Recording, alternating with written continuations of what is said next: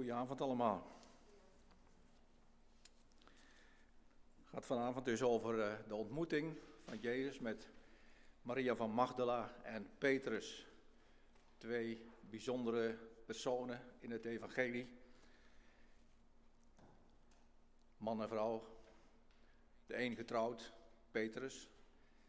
Want in Marcus 1 vers 30 staat dat zijn schoonmoeder ziek was. Dat die wordt genezen.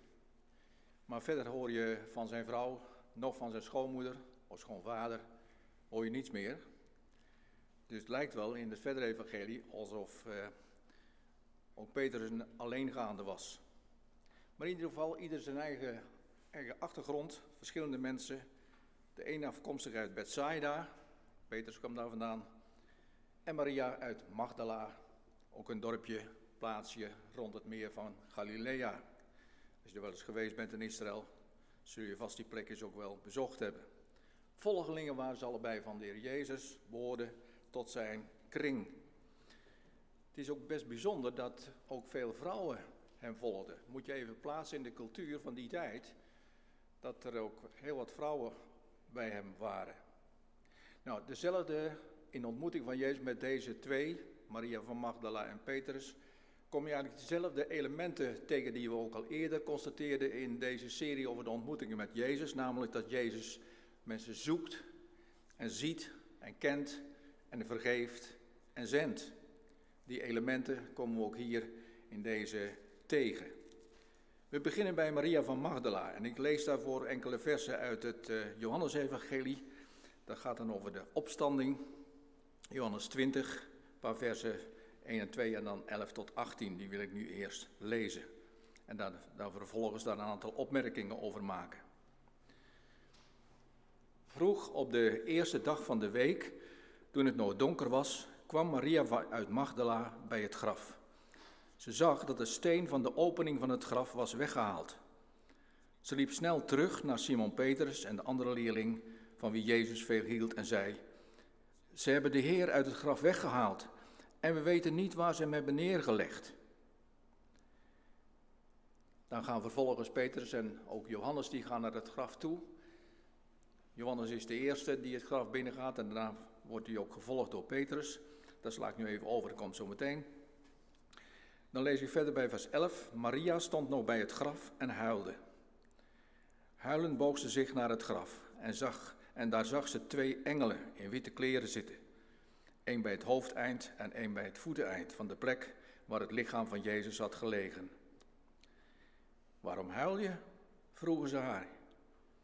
Ze zei: Ze hebben mijn Heer weggehaald en ik weet niet waar ze hem naartoe hebben gebracht.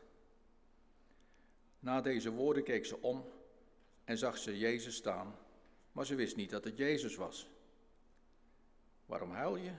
Vroeg Jezus. Wie zoek je? Maria dacht dat het de tuinman was en zei: Als u hem hebt weggehaald, vertel me dan waar u hem hebt neergelegd. Dan kan ik hem meenemen. Jezus zei tegen haar: Maria. Ze draaide zich om en zei: Rabboni. Dat betekent meester. Houd mij niet vast, zei Jezus. Ik ben nog niet opgestegen naar de Vader. Ga naar mijn broeders en zusters en zeg tegen hen dat ik opstijg naar mijn Vader, die ook jullie Vader is, naar mijn God, die ook jullie God is. Maria uit Magdala ging naar de leerlingen en zei tegen hen: Ik heb de Heer gezien. En ze vertelde alles wat hij tegen haar gezegd had. Even tot zover over Maria van Magdala. Ik wil een aantal opmerkingen maken aan de hand van een aantal kopjes. En we beginnen bij haar verleden. Om even iets aan te geven van wie zij eigenlijk was. Er deden verhalen wel over haar de ronde dat zij in haar vroegere leven, zeg maar in haar oude leven, een prostituee geweest zou zijn. En dat haalt men uit Lucas 7, vers 36, waar het gaat over een farizeeër die in zijn huis een maaltijd aanricht, waar ook Jezus is. En dan komt er een vrouw binnen die bekend stond als een zondares. waarbij je van alles kunt voorstellen. En die gaat bij de voeten van Jezus zitten en huilt. En haar tranen die maken zijn voeten nat en die droogt ze af met haar haren. En vervolgens, ze heeft een albasterkruik met mirre meegebracht met olie, zo'n zalfolie. En die gooit ze uit over zijn voeten. Er wordt wel eens gezegd dat zij, maar er is verder geen enkele aanleiding toe, dat dat wel eens Maria van Magdala geweest zou kunnen zijn. Wat beter is, dat is alleen maar een suggestie. Dat kun je verder nergens bevestigd krijgen in de Bijbel. Wat je wel bevestigd krijgt, dat is dat zij bezet is geweest door een aantal demonen. En dat halen we uit Lucas. Ik lees dat even voor. Even kijken.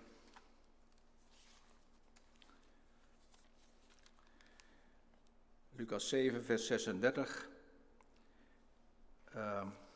Zeg ik het goed? Nee, Lucas 8, vers 1. Kort daarop begon hij rond te trekken van stad tot stad en van dorp tot dorp om het goede nieuws over het koninkrijk van God te verkondigen. De 12 discipelen vergezelden hem en ook enkele vrouwen die van boze geesten en ziekten genezen waren. En komt het, Maria uit Magdala, bij wie 7 demonen waren uitgedreven. Demonen. Dat betekent, het was een vrouw die bezet gebied was. Door 7 demonen, met daarachter de aartsvijand van God, de duivel zelf. Wat demonen zijn, ja, dat kan de demon zijn van een onreine geest bijvoorbeeld, of een vloekgeest, of iemand die ruzie zoekt. Nou, 7 in totaal, dus dat lijkt wel helemaal bezet gebied, 7 het getal van de volheid. Dus dat was niet gering waarvan zij bevrijd was en werd. Komt het nog voor, demonische geesten, dat iemand daarmee bezet is? Ja, dat komt wel degelijk voor. In het pastoraat ben ik het ook een keer tegengekomen dat een jonge vrouw, die had last van een vloekgeest. Dus op de gekste momenten kwamen er gewoon spontaan vloeken in haar op. En daar had ze zo'n afschuwelijke hekel aan, daar wilde ze van bevrijd worden. En daar is ze ook van bevrijd in de naam van Jezus. Demonen komen ook, het is niet toevallig dat er hier staat van 7, die komen ook zelden alleen. Die komen bijna altijd in meervoud. Demonische stemmen, er zijn mensen die hebben last van stemmen. Dat kan natuurlijk gewoon iets psychisch zijn, zeg maar dat kan ook wel degelijk iets van demonie zijn. En dat verdrijf je niet door een pilletje bij de psychiater, maar dat zijn echt dingen die afkomstig zijn van de duivel. Nou, Maria van Magdala was er ook dus door mee bezet en bezet gebied geworden. Dat wat iets over haar verleden. En vervolgens, zij bleef daar niet mee zitten,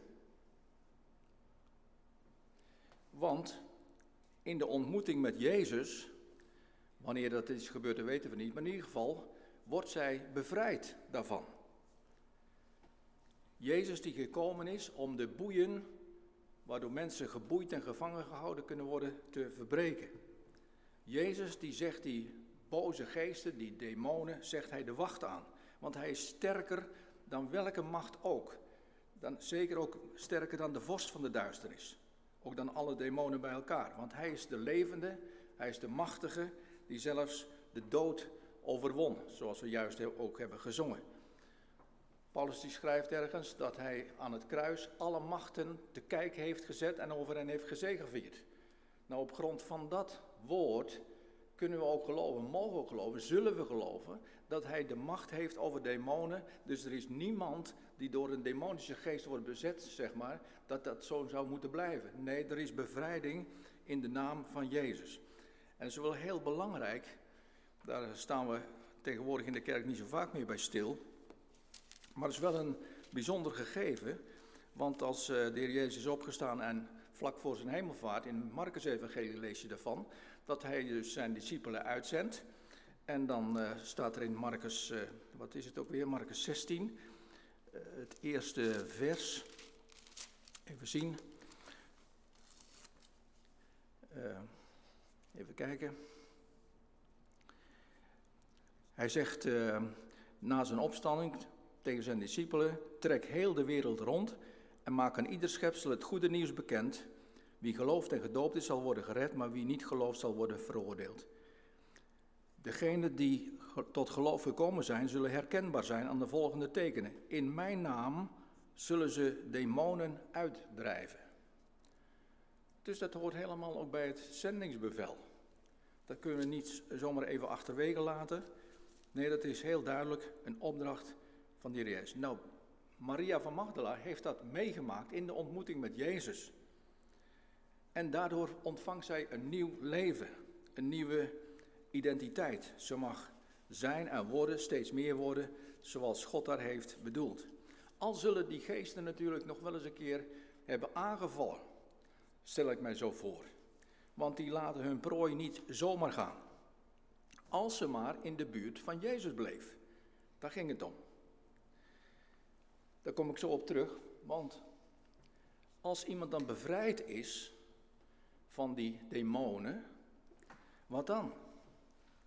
Nou, dat kun je ook aan Maria zien, bij hoe ze reageert op de opstanding van Jezus. Ze huilt, ze is eigenlijk in paniek.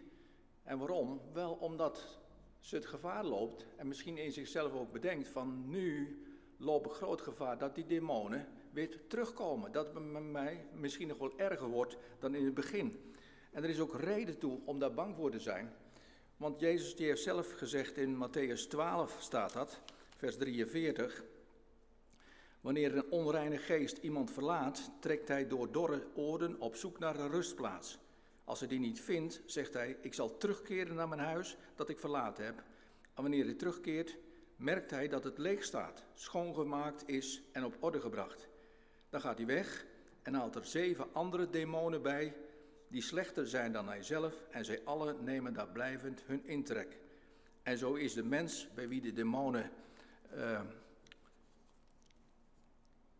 bij wie de demon intrekt, er tenslotte veel slechter aan toe dan voorheen. Dus het wordt met diegene erger dan in het begin. Vandaar dat als die demonen in de naam van Jezus zijn verdreven, eruit zijn gezet, is het heel belangrijk dat die lege plek in je hart en in je leven wordt ingevuld. Waardoor? Wel door de Heilige Geest. Dat zie je ook in het boek Handelingen, zie je dat ook gebeuren. Dat mensen die bevrijd worden, die de Heer Jezus leren kennen, dat zij daarna worden vervuld met Gods Geest. Dat is nodig om ook weerstand te kunnen bieden aan de demonen die opnieuw hun aanval op jou zullen willen blijven richten. Nou, je kunt je voorstellen dat Maria, die daar bang voor is dat dat met haar erger wordt dan in het begin, dat ze daarom bij het graf van Jezus, waaruit hij is opgestaan met Pasen dus, dat ze zeer verdrietig is. Ze huilt. Tot 2 keer toe wordt er gevraagd, eerst door de engelen en vervolgens door Jezus, waarom huil je?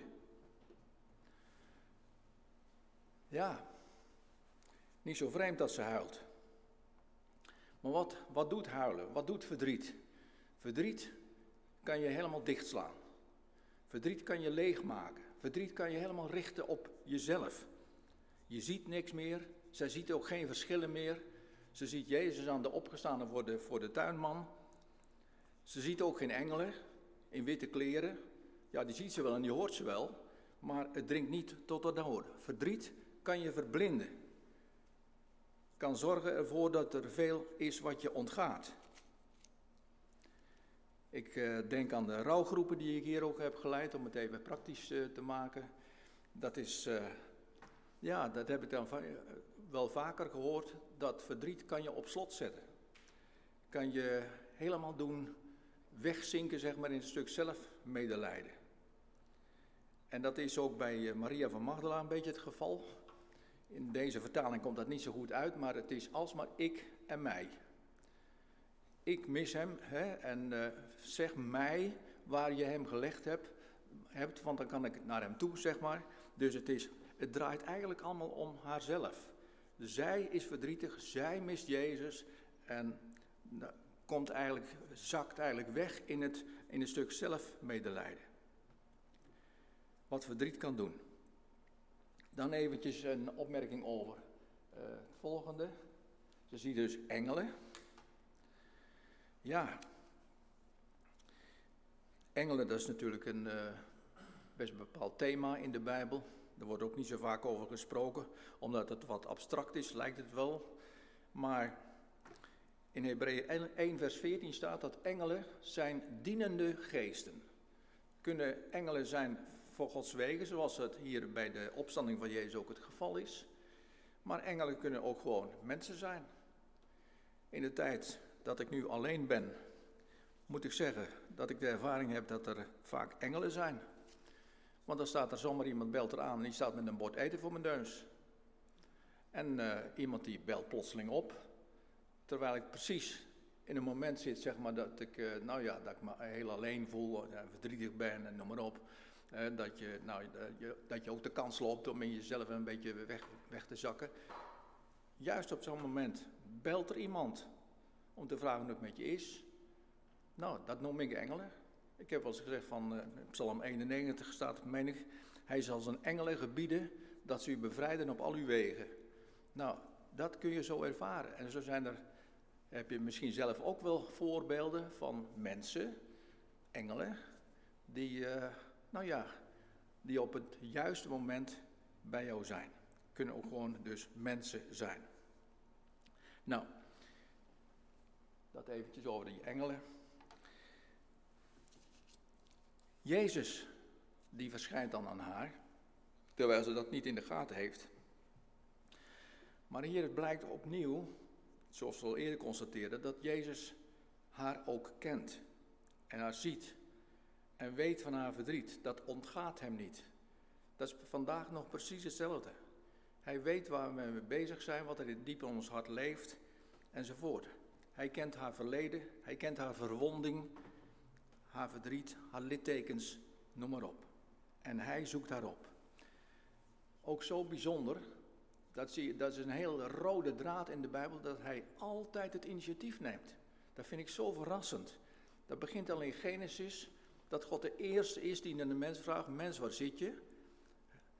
Hij is de eerste in het zenden van zijn zoon, de Heer Jezus, terwijl er niet zoveel mensen meer waren die nog geloofden, zeg maar, die nog in de verwachting waren van de Messias.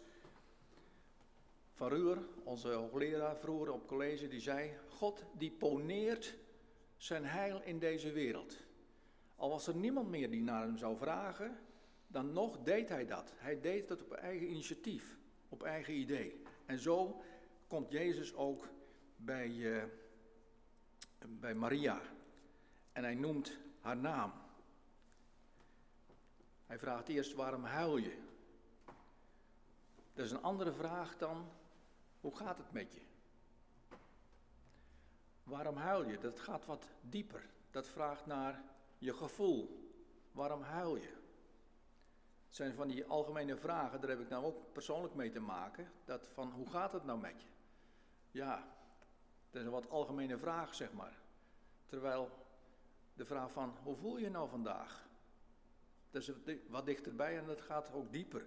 Nou, Jezus die vraagt, waarom huil je?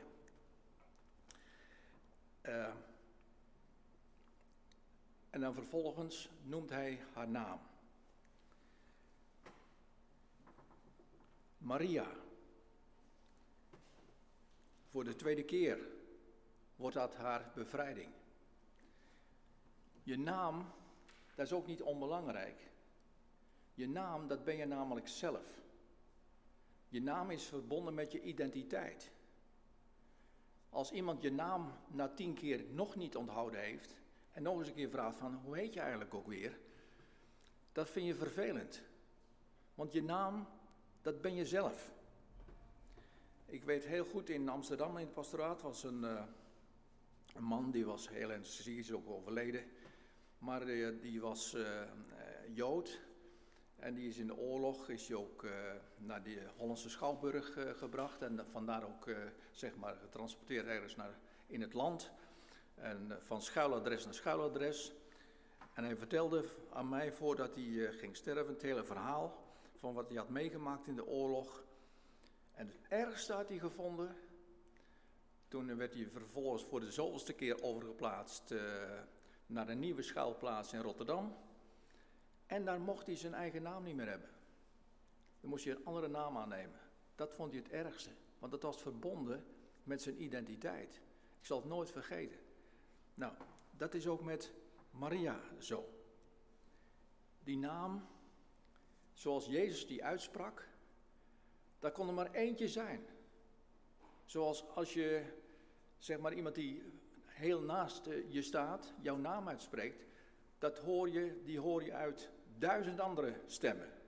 Nou, zo Maria hoort haar naam uit de mond van Jezus en herkent hem. Dat kan er maar eentje zijn. En ik moest daar even denken aan Johannes 10, daar gaat het over de goede herder. En daar staat van de schapen, ze kennen de stem van de herder. Daar moest ik gelijk aan denken bij dit, dat Maria, die kende de stem van Jezus. En vandaar dat ze zich omkeert en zegt, Rabboni. Nou, de vraag voor ons is natuurlijk of wij ook de stem van de herder kennen in onze naam. Ik moest daarbij denken aan wat ik eens iemand hoorde zeggen. Daar ging het over de verkondiging, over de preek, zeg maar. En die zei van, ik wil graag dat in de verkondiging mijn naam wordt genoemd. Begrijp je wat hij bedoelt?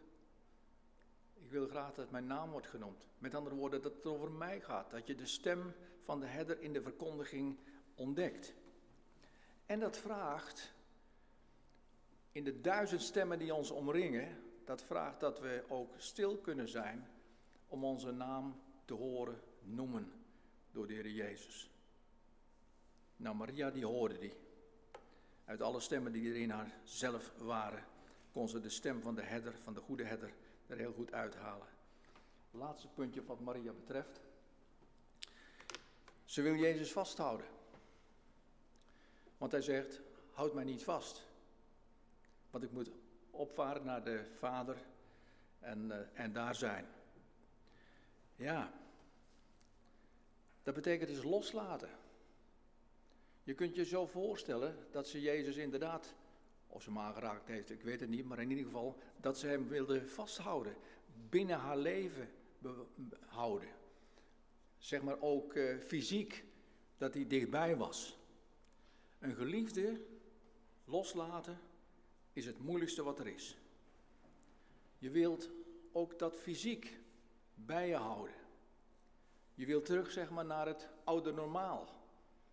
Op zijn minst wil je een foto van degene die je verloren hebt bij je hebben en dichtbij zijn. Dat kan niet. Maria die moet Jezus loslaten. En ze krijgt gelijk ook de opdracht om naar zijn volgelingen, naar zijn discipelen te gaan, om te vertellen dat hij is opgestaan, dat de dood overwonnen is. Dat kan ook alleen maar als hij hem losgelaten heeft. Nou, dat was heel moeilijk voor Maria, maar dat heeft ze toch gedaan, want ze is naar haar broeders en zusters gegaan, zeg maar, om te vertellen dat Jezus werkelijk was opgestaan. Loslaten is noodzakelijk om te kunnen uitgaan naar anderen. Dat wat Maria van Magdala betreft. Dan Petrus. Ja, het tweede verhaal, dat speelt zich dus af bij het meer van Galilea.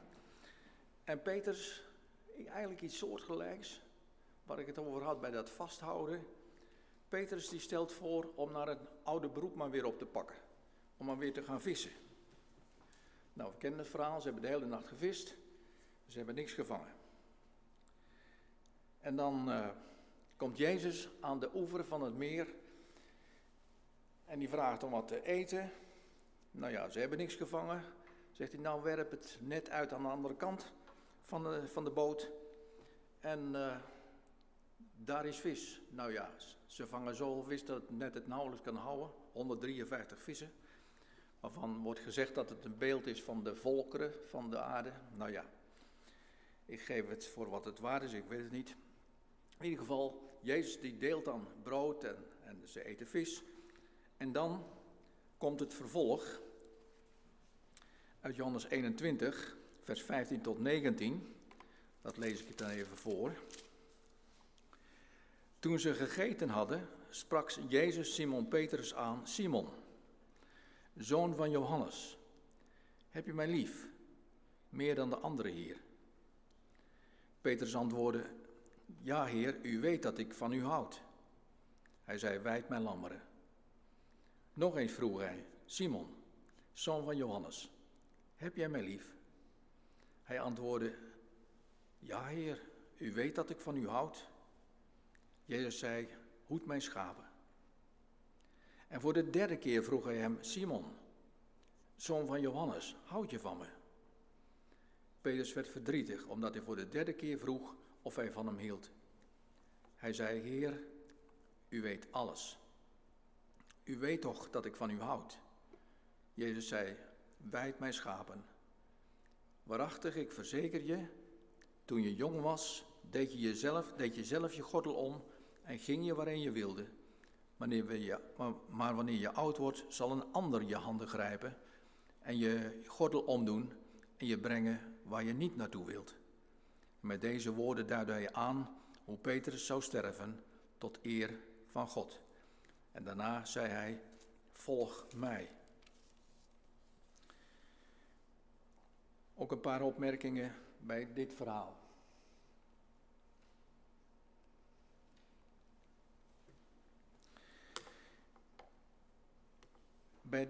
Bij deze ontmoeting van Jezus met Petrus merk je wat terughoudendheid bij Petrus. Dat was al bij het graf zo. Het is opvallend. Ze gaan samen, Johannes en Petrus, naar het graf toe op aangeven van Maria van Magdala. En dan Peter, die altijd het haantje de voorste was, dus die zou er al veel eerder zijn geweest als Johannes. Maar nee, Johannes is er eerder. Hij houdt er pas een beetje in. Hij is wat voorzichtiger geworden. Hij komt later dan Johannes. En het komt, denk ik, omdat er wat tussen zit. Een blokkade tussen hem en zijn meester.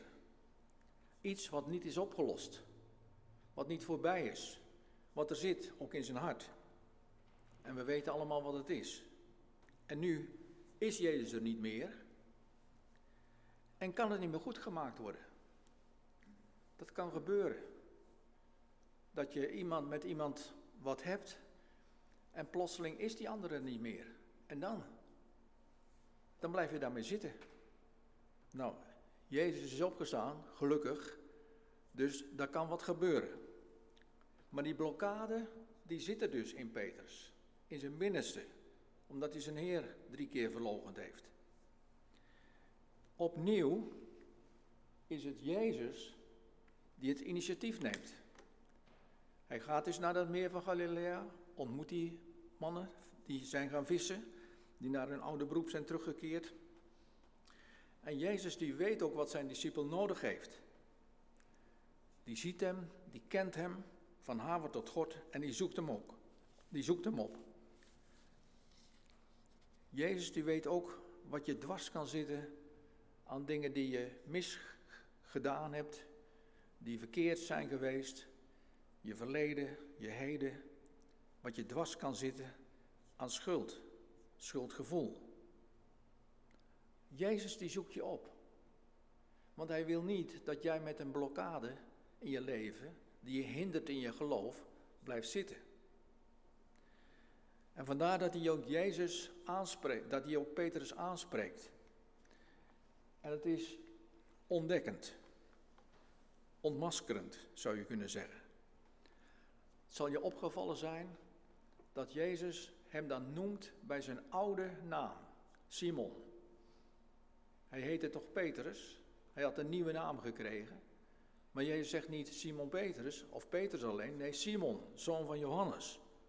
Hij noemt hem dus bij zijn geboortenaam en bij zijn afkomst. Van voor zijn bekering, voor zijn volgeling zijn. Want toen heeft hij die nieuwe naam gekregen. Nu dus aangesproken op zijn oude leven, alsof er niks gebeurd is. Alsof hij niet Jezus drie jaar gevolgd heeft. Ik denk dat het enorm schokkend geweest moet zijn voor Petrus. Ik herinner me, een aantal jaren geleden is geweest, dat een stel vrouwen ergens uit Noord-Holland, die wilden eens met mij praten. En wat bleek, die ene vrouw, die was de dochter van een NSB'er geweest. Of die vrouw was de dochter van een NSB'er. En die had als namen gekregen, een van de 3 namen was Adolfke. Je voelt het al. Adolf Hitler, Adolfke. Hoe verzin je het om je dochter zo'n naam te geven? Daar had zij, ze was christen, ze was gelovig geworden en die naam hinderde haar zo, want dat herinnerde haar zo aan dat oude leven, waar ze overigens niks mee te maken had. Het was haar vader die NSB'er was, niet zij. Maar ja, zij werd er als het ware voor zichzelf ook op aangesproken. Nou, toen heb ik haar de suggestie gedaan om die naam maar te schrappen en daarvoor in de plaats te zetten Christine van Christus. Nou, dat heeft ze gedaan. Wat een naam niet zegt, hè, over je. Hoe je een naam je kan herinneren aan je oude leven. Nou, dat was bij Petrus dus ook zo. Simon noemt Jezus hem. En dan komen die vragen. Simon, zoon van Johannes, heb jij mij lief, meer dan deze? Nou, in onze vertaling komt het wel aardig tot uitdrukking, maar in het Grieks kun je dat dan beter zien. Er zijn 3 woorden in het Grieks voor liefde. Dat is de agape, dat is de goddelijke liefde, de liefde van God voor ons mensen, zeg maar. Of als jij God lief hebt, boven alles, dan kun je dat ook agape noemen. Je hebt de filio, zeg maar in de Bijbel vertaald, in deze vertaling vertaald als houden van. Daar gaat het dan over de liefde tussen mensen onderling. En je hebt de eros, de erotiek. Dan heb je het veel meer over de lichamelijke liefde, zeg maar. Jezus die stelt de eerste vraag met dat woord agape. Simon, zoon van Johannes, heb je me lief met die goddelijke liefde? Meer dan de andere discipelen. Nou, dat laatste, dat durft Petrus al helemaal niet te zeggen. Maar ook het eerste, dat woord neemt hij niet over. Hij zegt niet, Heer Jezus, u weet dat ik u lief heb met die agape. Nee, hij reageert met het woord filio. Dus de liefde tussen mensen onderling.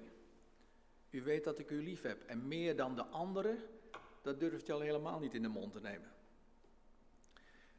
Tweede keer vraagt Jezus hetzelfde, alleen niet met meer dan zij hier in je omgeving. Maar wel met datzelfde woord agape. En Petrus antwoordt opnieuw, u weet dat ik van u houd. Dat liefhebben met die goddelijke liefde, dat woord durft hij ook nog niet in de mond te nemen. En dan voor de 3e keer stelt Jezus de vraag en dan gaat hij een stapje lager. Dan zegt hij, het zal je opgevallen zijn. Dan zegt hij, Simon, zoon van Johannes, houd je van me? Dus met dat woord filio, staat er dan in het Grieks. En dan reageert Petrus daar ook op met datzelfde woord. Dus tot 3 keer toe wordt hem gevraagd naar de relatie met Jezus. Tot 3 keer toe neemt hij niet dat grote woord, dat vindt hij te veel in de mond, maar gebruikt hij dat woord filio. En het komt uit zijn hart. Hij stelt zich absoluut niet meer boven anderen, want hij is zo onderuit gegaan. En daarmee mogen we aannemen dat zijn verloochening van Jezus ook van de baan is. Dat het vergeven is. Hij krijgt daarbij telkens een opdracht. Wijd mijn schapen, hoed mijn lammeren, hoed mijn schapen. Dat betekent dat Petrus hier niet de opdracht krijgt van evangelist, het evangelie te gaan verkondigen, hoewel hij het wel is die op de Pinksterdag, zeg maar, het eerste is die het woord neemt en daar de preek houdt, om het zo te zeggen. Maar verder krijgt hij eigenlijk een pastorale opdracht. Hoed mijn lammeren, wijd mijn schapen. En in de eerste Petrusbrief, dus de brief die afkomstig is van deze apostel, daar heeft hij het ook over de grote herder van de schapen. Met andere woorden, hij krijgt een opdracht in het pastoraat. En dat blijkt ook later wel als hij de gemeente moet leiden in Jeruzalem. Wel een beetje tegengesteld aan zijn karakter, want nogmaals, hij is altijd heel vlug, rad van tong, gaat overal op af, is de eerste, altijd zijn woordje klaar. Denk maar aan de belijdenis van hem. Toen Jezus vroeg, allerlei mensen gingen bij Jezus vandaan. En dan vraagt Jezus, willen jullie ook niet weggaan? En dan is het Petrus die zegt, waar zullen we naartoe gaan? U hebt de woorden van eeuwig leven. Hij is de eerste die dat beleidt. Dus zoals hij zo vaak de eerste was. Maar nu krijgt hij een pastorale opdracht. Wat betekent dat? Dat betekent dat hij eerst eens moet luisteren. Want dat is ook het geheim van het pastoraat, denk ik. Dat je aangewezen bent om goed te luisteren. Het is volgens mij niet toevallig, heb ik al eens vaker gezegd, denk ik. Het is niet toevallig volgens mij dat je 2 oren hebt en slechts 1 mond. Nou, dat betekent dat je niet met 2 monden moet spreken en met een half oor luisteren, maar met 2 oren luisteren en met 1 mond slechts spreken. Nou, die opdracht krijgt Petrus. Dat heeft veel consequenties.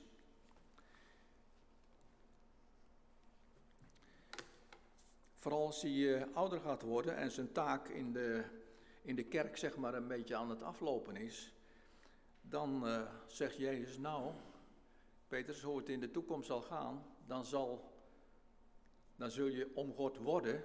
Dan kun je niet meer zelf doen en laat je wat je wilt.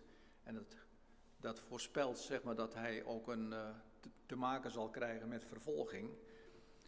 Ik lees die woorden trouwens ook nog wel eens bij oudere mensen, die ook afhankelijk worden van zorg, die de hulp van andere mensen nodig, van de zorg mensen nodig hebben. Dat is niet eenvoudig als een ander moet komen om jou te helpen, om jou te omgorden, zeg maar, om jou aan te kleden, te douchen, noem maar op. Nou, dat is het perspectief ook wat Petrus te wachten staat.